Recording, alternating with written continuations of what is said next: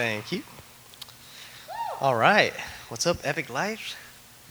My name is Dale, and I've been attending Epic Life for 8 years now. So I would consider myself an oldie, but a goodie.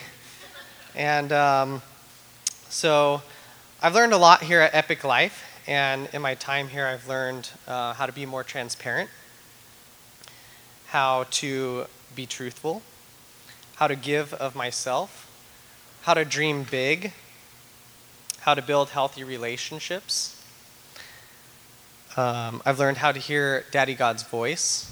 I'm still learning how more and more to sit in God's presence, as the worship team did a great job tonight helping me steward that. And I've learned how to tell my emotions what I'm feeling rather than allow my circumstances to tell my emotions what to feel. So there's a lot of fruit there, I feel like, and it's because of a lot of the people in here who've helped me get there. So my testimony tonight is a challenge I've recently been faced with and still currently working at. And basically the challenge that I was faced with is not leaving work at work. And in other words, I've allowed my thoughts to wander. So not always being fully present when I'm with my wife, or even when I'm praising or worshiping up here at the front. And a lot of my thoughts were consumed with work because I work with a lot of people who don't get along.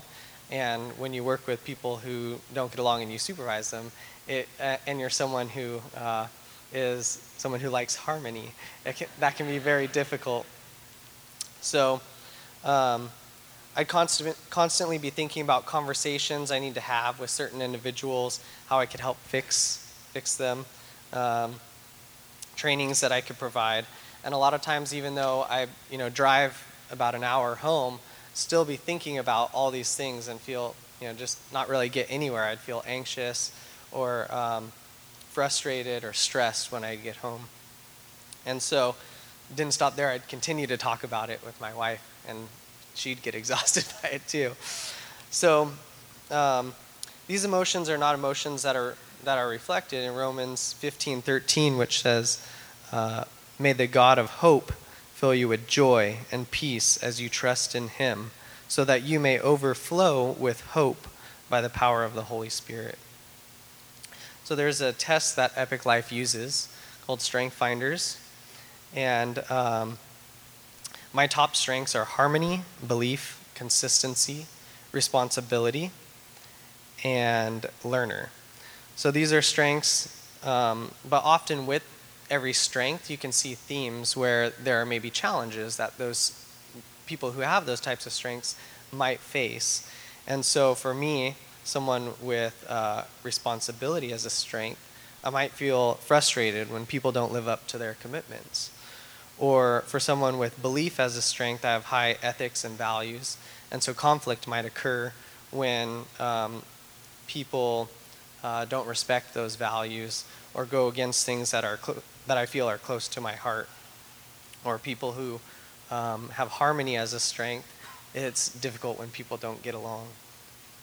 And then for someone with learner as a strength, I struggle when I feel I'm trying to learn new ways to help my staff, but then I don't feel like they're actually putting any effort towards learning new ways to help themselves. So I tell you all this in order to tell you that you have a choice. You have a choice to allow your circumstances to control your thoughts, which will control your emotions and ultimately your behavior, or you cannot allow your circumstances that control over your life, and you can choose to change how you think. So renew your mind, experience emotions that come with the renewal of your mind, such as joy, peace, patience, kindness, self-control, and then walk out those emotions with your behavior and how you love people. So how did I come to this revelation?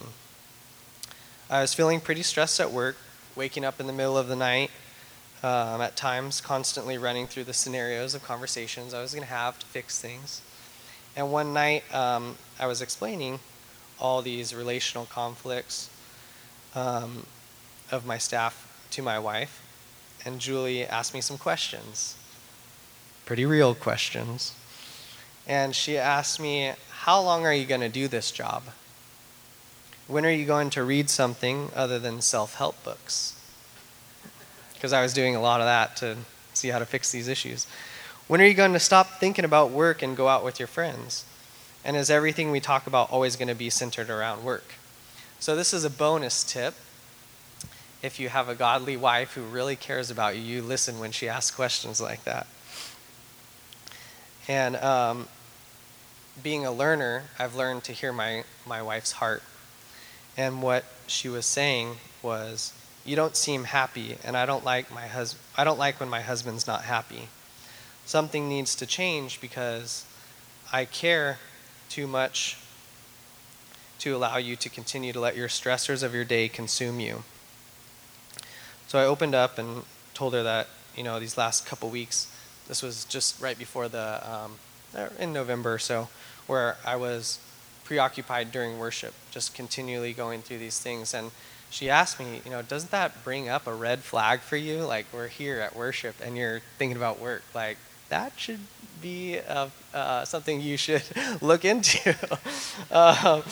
And so, that was hard for me, also knowing that if I'm not paying attention during worship, not focusing in on God's presence during worship, where else am I not focusing in being present when I should be being present? And so Matthew 6:34 says, "Do not worry about tomorrow, for tomorrow will worry about itself. Each day has enough trouble as it is." And Philippians 4:6 says, "Do not be anxious about anything, but in every situation by prayer and petition with thanksgiving present your requests to God." So I begin this journey of learning to give my worries and my anxieties to God. So the enemy wants to keep my thoughts preoccupied with worry because then I become ineffective in the kingdom. So this was the first step, was recognizing that when my thoughts drift towards worry, that I need to realize that the enemy is trying to distract me, and that's a time that is automatically I should just think, I should start praying right now. I should start asking God for his presence. So, and communicate with God. So the second step was changing how I think. So if I think, stop thinking about work, stop thinking about work, stop thinking about work. I will always be thinking about work, right? So I had to start thinking about things that brought me joy.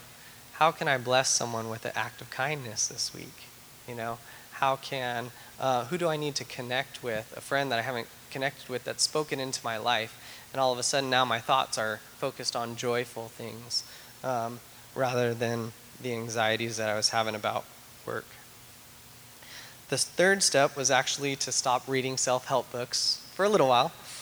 And part of that has to do, Knopf always says, if you have a problem with drinking, don't go buy peanuts at the bar. If you have a problem with thinking about work, you probably shouldn't read self-help books because it's going to make you think about work all the time. At least for me it did. And the fourth step was learning how to relax. So I started just soaking soft music and focusing in on God. And lastly, I had to recognize that I care more about my faith and my relationship with my wife. And that I realized if I put this much energy into thinking about my staff and I wasn't feeling like I was having a whole lot of outcome, if I put all that energy into my faith and my wife, I'll probably have a great outcome. So why not put my energy there?